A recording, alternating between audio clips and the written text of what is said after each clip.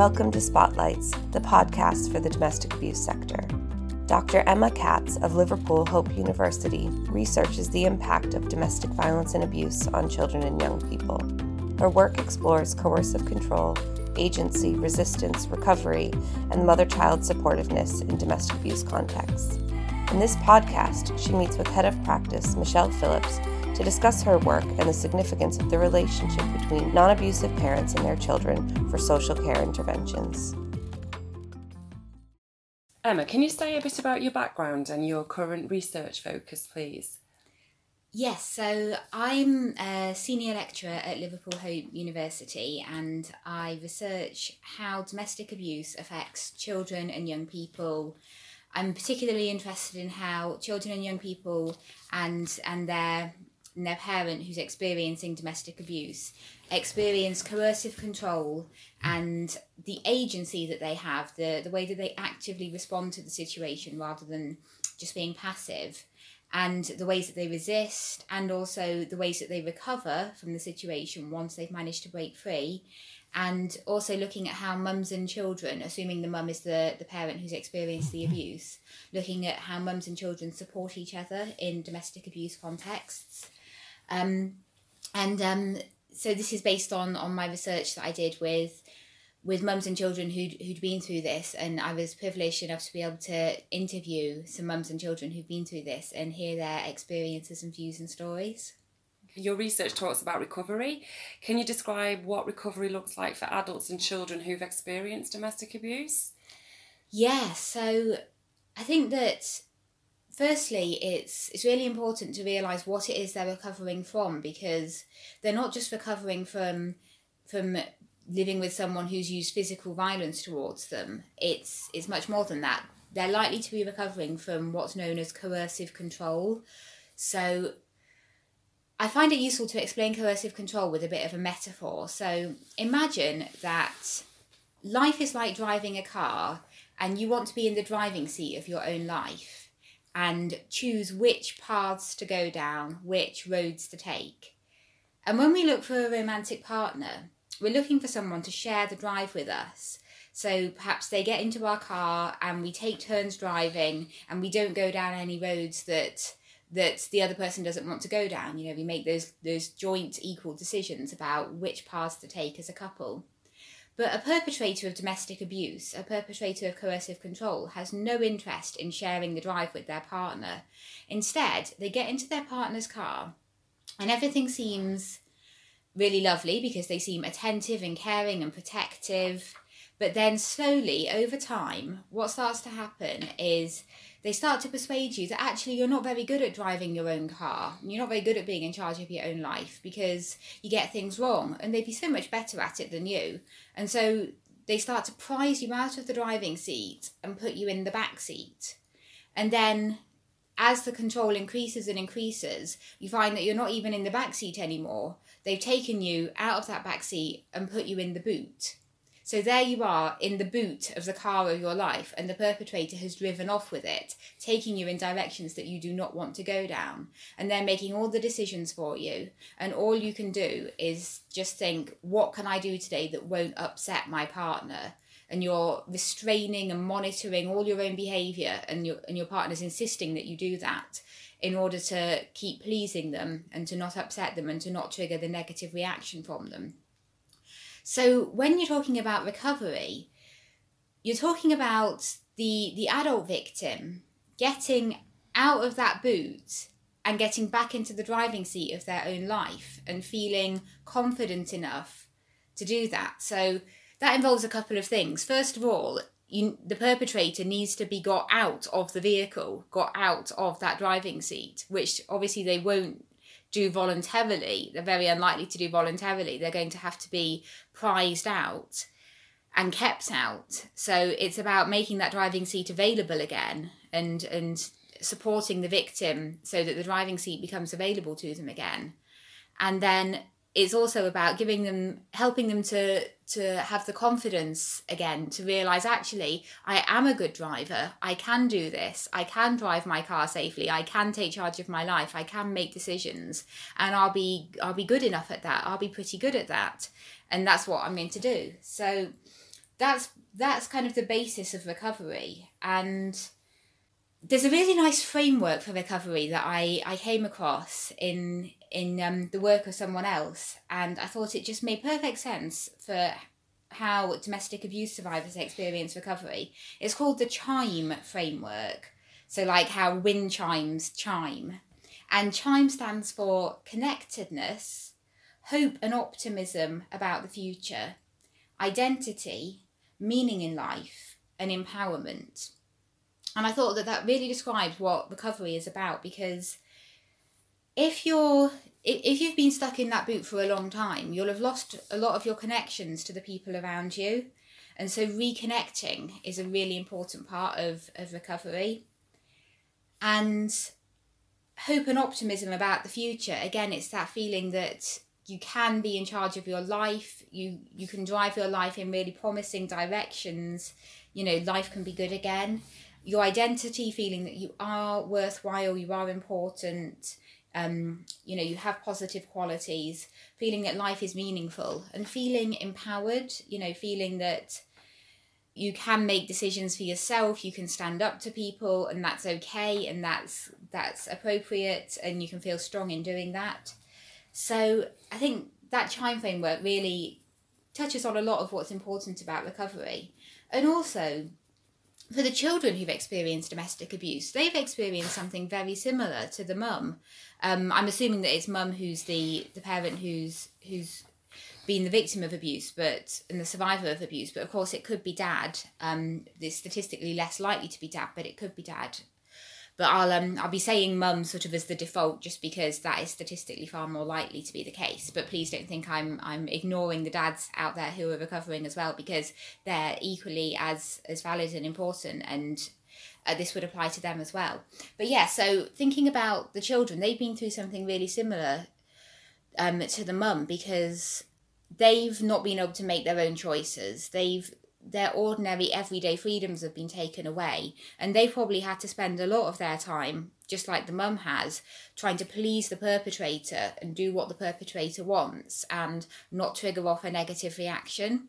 So for the children, it's also about realising that that's not the right way to live, and that the children should have some say over what their everyday life should look like, and they should be able to make those ordinary everyday decisions that everyone should be able to make, like, what do I want to do, what do I like doing, what would make me happy, and being able to do some of those things. So a lot of recovery for the children is also about finding that empowerment, finding that sense of autonomy. We're not really used to thinking about that in children. We're used to just thinking about children as doing what they're told, but actually obviously children are in the process of growing up, they're in the process of becoming adults, so it's really important for them to have some increasing autonomy and independence and decision making. Perpetrators of coercive control squash all of that and make that really difficult for children, so that's part of children's recoveries as well as adults. Okay, thanks, Emma. So on that, we often hear the term failure to protect, and a lot of emphasis is placed on protection being characterised as the non-abusive parent separating from an abusive partner. Your research invites us to look more deeply at the parent-child relationship and the many ways in which parents support their child's recovery. Can you say more about what you found? Absolutely, and I think that's such an important question. So I think that, firstly, it's important to say that it's really only the perpetrator, or only by dealing with the perpetrator, that we can make the children safe, because the non-abusive parent could go to the absolute ends of the earth to try and make those children safe. They could move to the other side of the country, change their name, uproot their lives, uproot the children's lives. They could go to the most extreme lengths to try and make the children safe. And yet the children and the mum are still worried that the perpetrator is going to be popping up on their street one day, outside of their house one day, and the perpetrator may indeed be actively looking for them and determined to make that happen, and they're still living their lives in the shadow of that fear. So really it is only by dealing with the perpetrator that we can actually make children safe. It's just not possible to say to the adult victim, you can make the child safe. They're a victim too. And I think we need to do a lot more to tackle the danger that is coming from the perpetrator and neutralise that for the sake of the adult and the child victims. But thinking about the ways that the adult victim, who would usually be mum, is trying to protect the children and doing the best job that they can with that, even though there's always going to be limits to how much they can do that, but they're doing the very best job they possibly can with it and often being really successful with it. Thinking about how they do that, I think before they've separated from the perpetrator, when they're still in that relationship with the perpetrator, what the mum will often do is, firstly, she'll be trying to protect the children from getting physically hurt. So trying to protect them from seeing any physical violence, trying to protect them from being hurt by the perpetrator themselves, trying to stop their dad lashing out at them and hurting them. And she'll also be doing 100 little everyday things to try and give them as normal a life as possible. So whenever it's within her power to give the children a bit of normality, a bit of stability, a bit of routine, a bit of fun, a bit of positivity, my research suggested that that's what she'll be trying to do. And that is enormously protective, because that is the only thing that's giving the children that little bit of normal home life that they desperately need. And mums are often very successful at giving the children that little bit of normal home life to stop their home life from just being completely 100% miserable and controlled by the perpetrator. Mum is often very successful at doing that. And then when mums have separated from perpetrators, they'll often do a great deal to try and repair any of the harms that the domestic abuse has caused. So what I found was that mums were supporting their children by reassuring them that nothing had been their fault. They were giving the children a sense that they were there for them and providing this sort of everyday emotional security for them. You can come and talk to me about any problems that you're having. I'm here for you. They were making the children feel that they were connected and supported and part of a loving family. And that was really crucial to the children's recovery, and it was really protective behaviour from mum. And it was doing a great deal to help the children. So I thought that was amazing stuff that mums were doing. So the converse side to that, we know that sometimes an abusive parent will actively disrupt that relationship between their child and the non-abusive parent. What do we know about the types of tactics used, and what can be the impact? Yes, this is such an important one, because I was thinking about why it was that perpetrators do that. And I was reading this book by Judith Herman called Trauma and Recovery. And what Herman said was that as long as the victim maintains any other human connection with anyone else except their abuser, then the abuser's power is limited. So the victim having any other human connection will limit the perpetrator's power. And I think that's often a big part of why the perpetrator targets their partner's relationship with the kids, because it's a source of power for that partner. It's keeping them connected to another human being, and that is dangerous to the perpetrator, and it stops the perpetrator from gaining that absolute control over their partner that they're seeking to gain. So they'll attack that mother-child relationship. So in terms of what kind of tactics the perpetrators are using, there's a lot of research into this, not just my own. There's been many studies on this, and it's well known the kinds of things perpetrators are doing. So they can insult and abuse the mum in front of the children, by saying things like, "Mummy's silly, mummy doesn't really know what she's doing, mummy's not very good at that," or more bluntly, they can say, really abusive things, really overtly abusive things like, mummy's a waste of space, or, mummy doesn't have a brain. It can be really insulting, and just convincing the children that mummy is useless and not worth their time. And speaking of time, perpetrators often prevent mums and children from spending positive time together, and that positive fun time together is like the lifeblood of good relationships. That is what makes the relationship strong and positive. So by taking that time away, it's a really effective way of perpetrators disrupting the relationship. So whenever mum's trying to spend time with the kids, the perpetrator can stop her and insist that she comes and pays attention to him instead, or insist that the children go and do something else, just disrupting all the time their attempts to spend time together. stopping mum from keeping the children in a good routine, you know, again, coming in and disrupting that. So like, say mum was trying to get the children to eat a healthy dinner at a reasonable time, the perpetrator might come in and say, you know, eat these sweets, you know, eat this ice cream, you don't need to have your dinner. And then the children, of course, they'll be thinking, wow, dad's the most fun parent ever, you know, giving us sweets instead of our dinner. And the children don't realise how unhealthy that is and what the dad's really trying to do. And they can start to even think of mum as like the baddie or the boring one because she's just trying to keep them in this healthy routine. And that's really harmful for children because then children start to see unhealthy parenting behaviour as healthy, and they start to see healthy parenting behaviour as boring, and that can have real negative implications for their whole upbringing and their whole life. So that behaviour from perpetrators is really toxic. Perpetrators can claim that the mum has bad parenting skills, you know, you're a terrible mum, these kids won't listen to you, and mum might believe that they're not listening to me because I'm a terrible mum, and not realise that the problem is all the things the perpetrator's doing to undermine that relationship. It's actually nothing to do with her parenting skills at all. They're fine, but her ability to use those parenting skills is being undermined.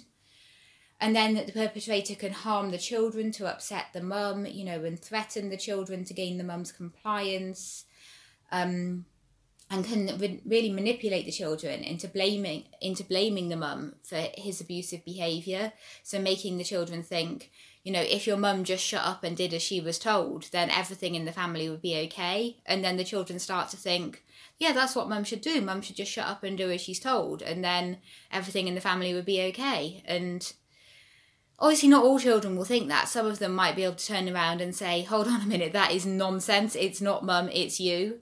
But some children won't be able to think that. It really depends on the circumstances. And some children really, really will end up blaming their mum for their dad's abusive behaviour, or vice versa if dad was the victim. So those tactics can be so harmful, and you can end up with situations where the children, you know, they greatly prefer the abusive parent over their non-abusive parent, and that's really harmful for their well-being because that abusive parent does not have their best interests at heart, and their non-abusive parent does and is doing their best, and the children end up in a situation where they can't recognise that.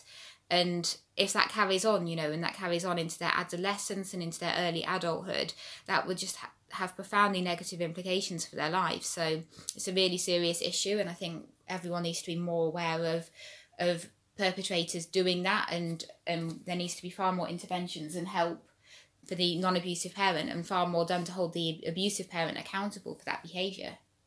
In your work, you talk about the agency of children and how they actively try to keep themselves safe.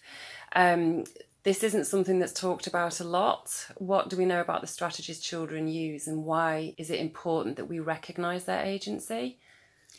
When we say the word agency, that's like a word that comes from sociology, and it means to be active in your own life rather than being just passive and pushed around by events, to have some say over the direction of your life. That's what that word means. It's not an agency in the sense of like an organisation. Everyone always finds that word dead confusing. It's a strange word.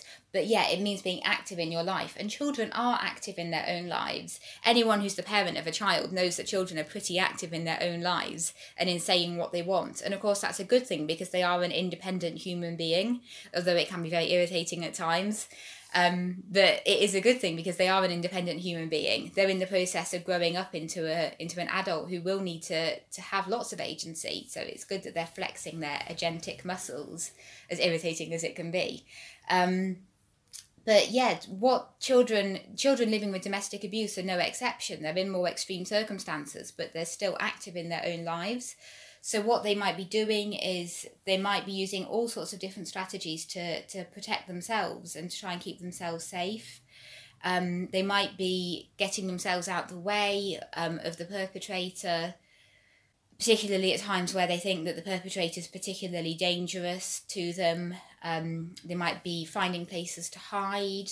They might be doing things to self-soothe and to stop themselves from feeling, you know, too panicked. So that might be listening to music, reading, all sorts of different escape strategies, you know, mental escape strategies, just to give themselves something else to focus on. they might be helping their parent who's being abused. They might be, doing things in an everyday way to support their mum, to keep her morale up, to let her know that she is loved and she is valued by them. Sometimes they might, if there's physical violence, they might intervene and try and protect mum. They might be the ones calling the police. So they're doing all sorts of things. Sometimes the things they're doing may not look like an active strategy, because it might involve doing nothing. It might involve freezing. But even that is an active strategy, because they are doing that because their brain has calculated that is the best way to stay safe. So even when it looks like they're being passive, it's actually an active choice to appear passive to protect themselves. And it's important to recognise this, because if we just think of children as these passive victims, we miss the fact that they did have strategies and they did have strengths, and they deployed these to try and keep themselves safe, and sometimes to try and keep their siblings safe, or to keep their parent who is being abused safe.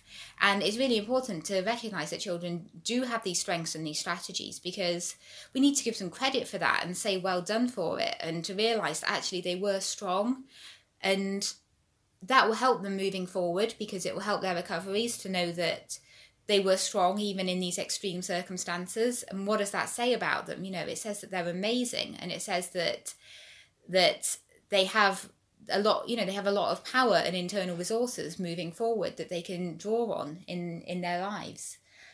But at the same time, saying that children were active doesn't mean that they don't need help. Just like saying that the adult victim was active and used strategies to try and resist and to protect themselves, to protect their children, that doesn't mean the adult victim doesn't need help either. So it's this balance of recognising that they were active, but also recognising that they needed help.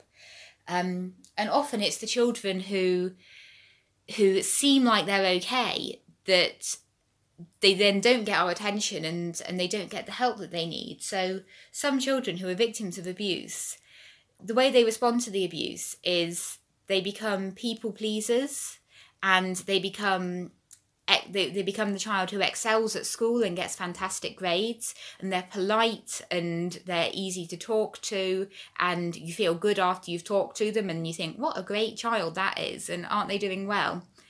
But inside, they're scared, and they feel that things aren't okay. They lack internal reassurance, and they're doing all these things to try and to feel better, but it's not really making them feel better.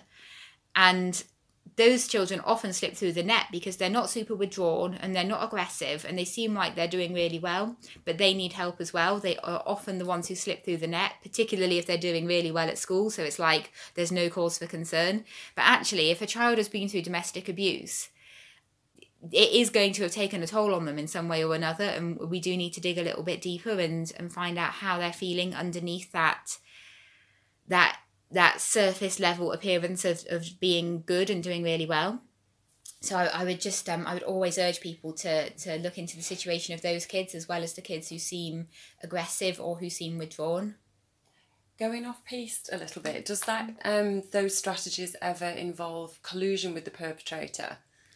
In some circumstances, children will keep themselves safe by aligning with the perpetrator, because they've realised that the perpetrator is the one with all the power in the family, and, the perpetrator is dominating the home, and they realise that if they align with the perpetrator and please the perpetrator, then they won't be targeted for the worst of the abuse. And that's a heartbreaking situation for a child to have to do that, and that really suggests that service responses have really let that child down if the child's ended up feeling like they have to do that. And then the child can convince themselves that is what they wanted to do. They can rationalise it. They can say, well, my dad isn't abusive, my dad's great, and my mum's useless. And, they can have all these rationalisations for why they've ended up behaving this way, and really come to believe their own narrative. And that can be super destructive and really hurtful for the adult victim, and really damaging for that child's own health and well-being. And again, how they'll be as an adolescent and a young adult if they've had to start thinking that way. That's going to affect them as a young person and into their own adulthood. So sometimes colluding with the perpetrator is a child's strategy for keeping safe, and that's a really heartbreaking one. So what kind of environments do mums and children need to recover? Well, if we're talking about recovery, then obviously separation is a big part of that usually, because usually the perpetrator is not going to stop their abusive behaviour. So separation is really the only option most of the time. But separation doesn't equal safety and doesn't equal recovery, because perpetrators have invested a huge amount of effort and energy into getting control of the adult victim, and often the children as well, and they're not going to want to relinquish that control anytime soon. And it's not like they've respected any of the other decisions that their adult partner has ever made, so why would they respect the decision to separate from them? So very often, obviously, the abuse will carry on, the perpetrator will carry on, with the abusive tactics they were using before, perhaps introduce new ones. Their abuse can escalate and get worse because by separating from them, you've broken that control of theirs, and they really need to do a lot to try and get it back. So their abusiveness can really escalate. So separation does not equal safety, does not equal recovery. So what is actually needed for recovery, I think, is three things. I kind of imagine it as the three pillars of recovery. We need an end or a huge reduction in the perpetrator's abuse. So the mum and the children need to be experiencing far, far, far less of the perpetrator's abuse, their physical violence, their emotional abusiveness, their manipulativeness, their economic abuse, their use of legal institutions and organisations to try and maintain their abuse. So far, far, far less abuse in the mums and the children's lives in order to recover. And as I say, separation often doesn't achieve that, so more would need to be done to get that perpetrator to stop, and that's often around legal interventions to get that perpetrator to stop. And then the second of the three pillars is an end or a huge reduction in the perpetrator parenting the children in an abusive way and undermining the relationship the children have with their non-abusive parent. Because how can the children recover if they're still experiencing the perpetrator's abusive parenting? And how can the mother-child relationship recover if it's still being undermined? And perpetrators will often seek child contact post-separation in order to keep doing both those things, to keep parenting the children in an abusive parenting style. I mean, if you look at the NSPCC's definition of emotional abuse, perpetrators of domestic abuse are almost certainly qualifying for that. They're almost certainly parenting their children in an emotionally abusive way, and quite likely also in a physically violent way. They might be being physically violent towards their children. Sometimes they're sexually abusing their children as well. That's more likely in perpetrators of domestic abuse than it is in the general population. So children can't still be experiencing that if they need, to recover. They can't still be experiencing that. That needs to have either stopped or massively reduced. And then the final pillar of the three pillars is the people who are trying to recover, the parent and the children. They need a safe, suitable and settled place to live. That's so important. And they need enough money to live on while they're there, because if they don't have a suitable place to live where they feel safe and secure and settled, and if they don't have enough money to live on, then they're still in survival mode and they'll be massively stressed out and unsettled. And you can't recover when you're in that state. You can't recover when you're still in survival mode and your whole future is completely uncertain. You need some stability in order to do the massive emotional work of recovery. Recovery takes a lot of emotional energy, and if your emotional energy is still being directed at survival, then there's no emotional energy free to do that work of recovery. So those three pillars, I think, are the environments that are needed. And I think that anyone who's a professional supporting mums and children, anything they can do to get those three pillars in place, or at least one of those three pillars in place, that should be their aim. A massive reduction, preferably an end to the abuse that is in their daily lives, a massive reduction in the abusive parenting and the undermining of the mother-child relationship, and having a safe and secure and settled place to live and enough money to live on. I think that's the crucial environment that's needed for recovery. Can you say a bit more about that? So what do those practitioners who work with victims of domestic abuse, those who work with perpetrators and with those who work with children, what do they need to consider and do to best support the recovery of the child and the non-abusive parent to address those 3 pillars? Well, I think initially it's about getting those 3 pillars in place, and I'm sure practitioners can identify, ways of moving forward with that. So if the perpetrator is still being abusive, what legal measures can be taken to curb that? If the perpetrator is still parenting in an abusive way, what can be done to reduce the child's contact with the perpetrator, through the family court, so that they're not having the opportunities to perpetrate that abusive parenting anymore. And if it's within the practitioner's power to help the mums and children to secure access to more money, to a better place to live, to a suitable place to live, housing support, support with perhaps claiming benefits, or support with getting into work, all those things practitioners can look at doing depending on what their role is. But then once those environments are in place, once the 3 pillars are in place and we're good to go with recovery, and there's been a big reduction in the everyday abuse that they're experiencing, there's been a big reduction in the abusive parenting the child is having to endure, and that's mostly out of the child's life, and they're in the right place, with money and with housing to start to recover, they're ready to recover, then what can be done? So I think from the research that I've done and from the other people's research that I'm familiar with, what then needs to be done is mums and children will need some help understanding what the hell has happened to them, and that that they've experienced domestic abuse, that they've experienced coercive control, and they've survived it, which is amazing and incredible, but also that it was the perpetrator who caused all the abuse, and it is the perpetrator who is responsible for it. So it was not the non-abusive parent's fault, it wasn't the child's fault. The child might think it was their fault, the child might think it was their non-abusive parent's fault, so that mums and children might need help to overcome those negative ways of thinking and to realise it wasn't their fault, it was the perpetrator who caused all this problem. And then they might need help with expressing their emotions constructively. So it may be that they've both the adult victim and the children have bottled up their emotions, because when they were around the perpetrator they had to bottle up their emotions, and so it's become learnt behaviour. And so they might need help to express their emotions constructively, and to know when to speak up about how they're feeling and how to do that, so it doesn't all come out like a big volcano every so often. They might need help with strengthening their mental health, which might have been really undermined by all the abusiveness of the perpetrator, so they might need to be directed towards mental health support. And I know that's easier said than done because there's limited resources, but that's definitely something that could well need to be looked at. And they'll probably need support with building up their confidence and their self-esteem, and also they might need help talking to each other about what happened, because it may be that they've experienced all this stuff, but they don't really know how to talk to each other about it. They might feel really nervous or worried or reluctant to talk to each other about it.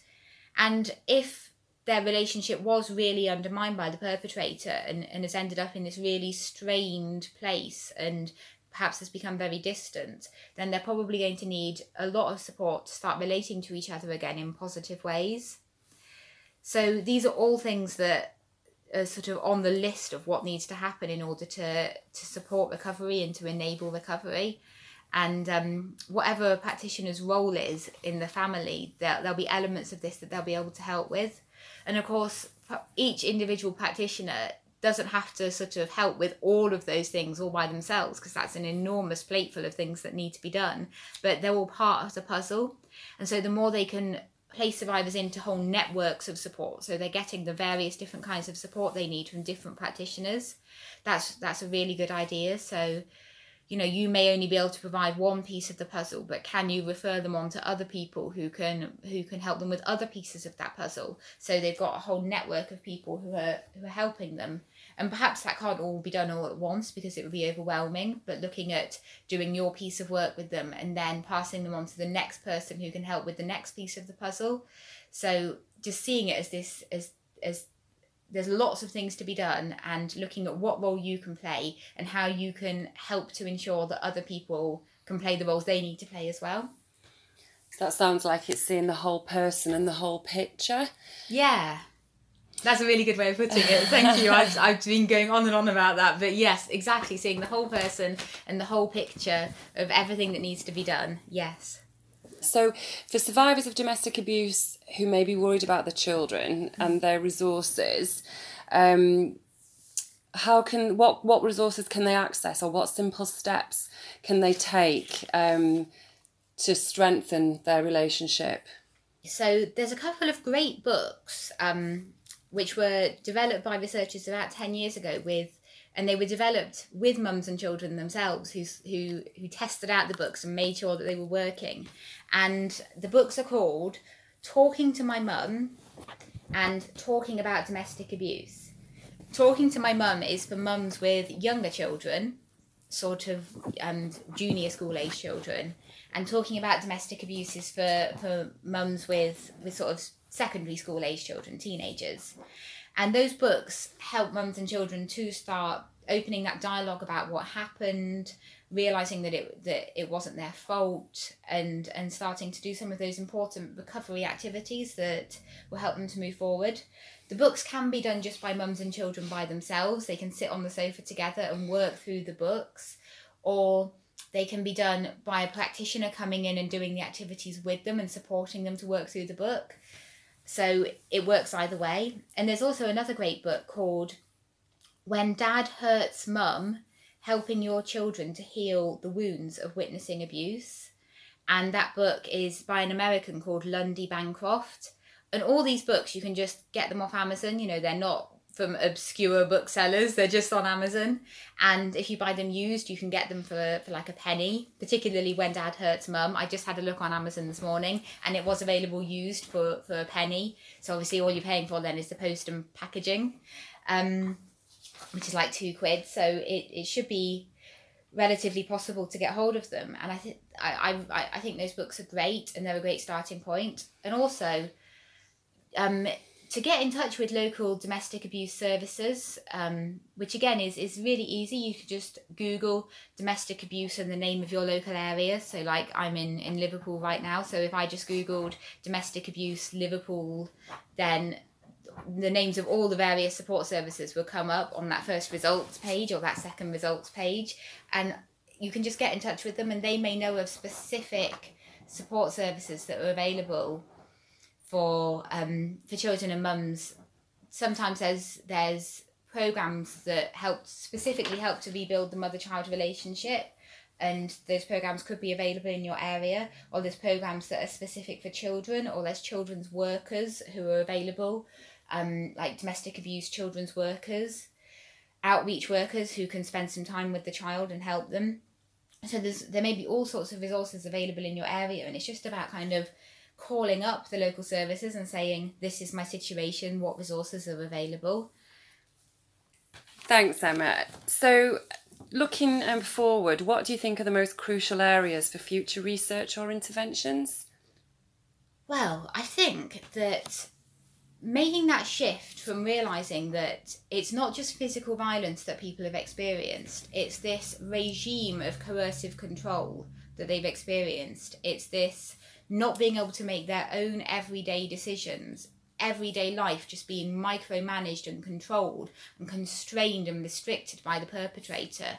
That is what people have lived with, and that is what people need support to recover from. And unless we get that, then we're not going to be giving the support and the interventions that people really need. And also, I think people often think that domestic abuse is coming from the relationship. So it's like people will explain the abuse by saying it's a bad relationship, it's a turbulent relationship, there's a bad dynamic between the partners. But that's not actually what's going on. The abuse is not coming from the relationship, it's coming from the perpetrator, whoever that abuser is. You know, it's most likely to be the male in the relationship, but it could of course be the female. Less likely, but it could be. So it's coming from the perpetrator. It's coming from the perpetrator's deeply held attitudes and expectations and beliefs that perpetrator believes that it's okay to behave in an abusive way to get what they want. And they believe it's okay to impose huge amounts of control over other people's lives. And those things are not okay. And that is what is causing the abuse. It's the perpetrator, it's not the relationship. And that perpetrator is going to carry on behaving in those ways after the relationship is over. They're almost certainly going to carry on behaving those ways towards their ex-partner, trying to control them, trying to perhaps punish them for breaking their control by separating from them in the first place, trying to regain that control. They're going to carry on believing it's okay to abuse people to get what they want. They're going to carry on believing that it's okay to upset the children and harm the children and distress the children as part of their campaign to get what they want and to have that control.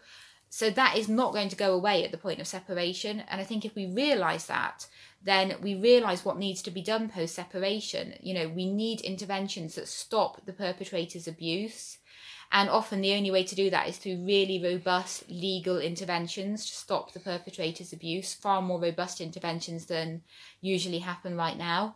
Because at the moment, we're not realising that perpetrator is going to carry on unless stopped. I mean, not in 100% of cases, but in most cases, they are going to carry on unless really robust measures are put in place to stop them. And often it's the burden is placed on the victim to try and achieve that safety, and that's so unfair. I think, Fiona Bruce, who presented Crime Watch for many years, she said that domestic abuse is the only situation where the victim is expected to go on the run rather than the perpetrator. It's the victim who's expected to do everything to achieve safety, and that has got to change. It's not fair on the victim. It's not possible for many victims. So once we realise that we have to stop those perpetrators, then we can shift our whole focus and do things that are more effective so that mums and children can recover. And also, of course, perpetrators, if they do really lose control of one partner and one set of children, they're probably going to find a new partner and a new set of children to abuse. So without dealing with the perpetrator, it's like we're on a constant treadmill trying to keep up, but the perpetrator is just wreaking more and more havoc. So we have to put more focus on stopping these perpetrators. I guess ultimately that's about preventative work so that the perpetrators are never created in the first place. But dealing with the perpetrators that we currently have in our society, we need to get far more robust at tackling them so that their abuse is stopped. And if we realise as well that the problem is in the perpetrator, that has implications for the family courts, to realise that these usually fathers who are applying for child contact, the problem is still within them, it is located within them. So they are probably applying for child contact as a means of carrying on that control. So it's not the case that because the parents have split up, then the abuse is all over and child contact can safely proceed. The problem is still in that perpetrator who's that parent who's seeking that child contact, and it's still that threat and that danger and that harm is still so present within them. So I think once we shift towards realising that, we'll be able to put in place interventions that are far more effective. And I think that as a society, we have so much power to do that if we chose to do that, if we chose to invest resources that way. And individual practitioners, I know they're probably doing their best in a system that is quite dysfunctional. The whole system that we have of responding to domestic abuse is quite dysfunctional.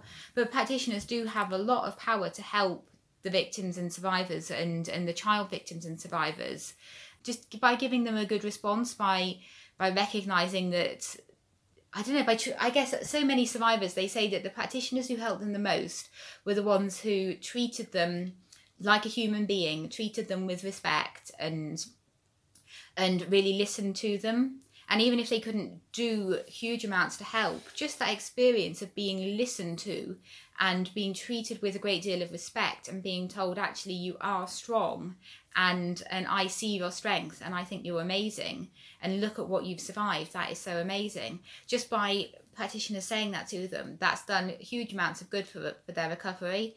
So practitioners have more power than they know to be that person who really change lives with the way that they respond. So even, I know it can be really frustrating to be part of a system that's quite dysfunctional, but people do have more power than they realise, to just by being a really good human being to another human being. It can be really powerful and effective.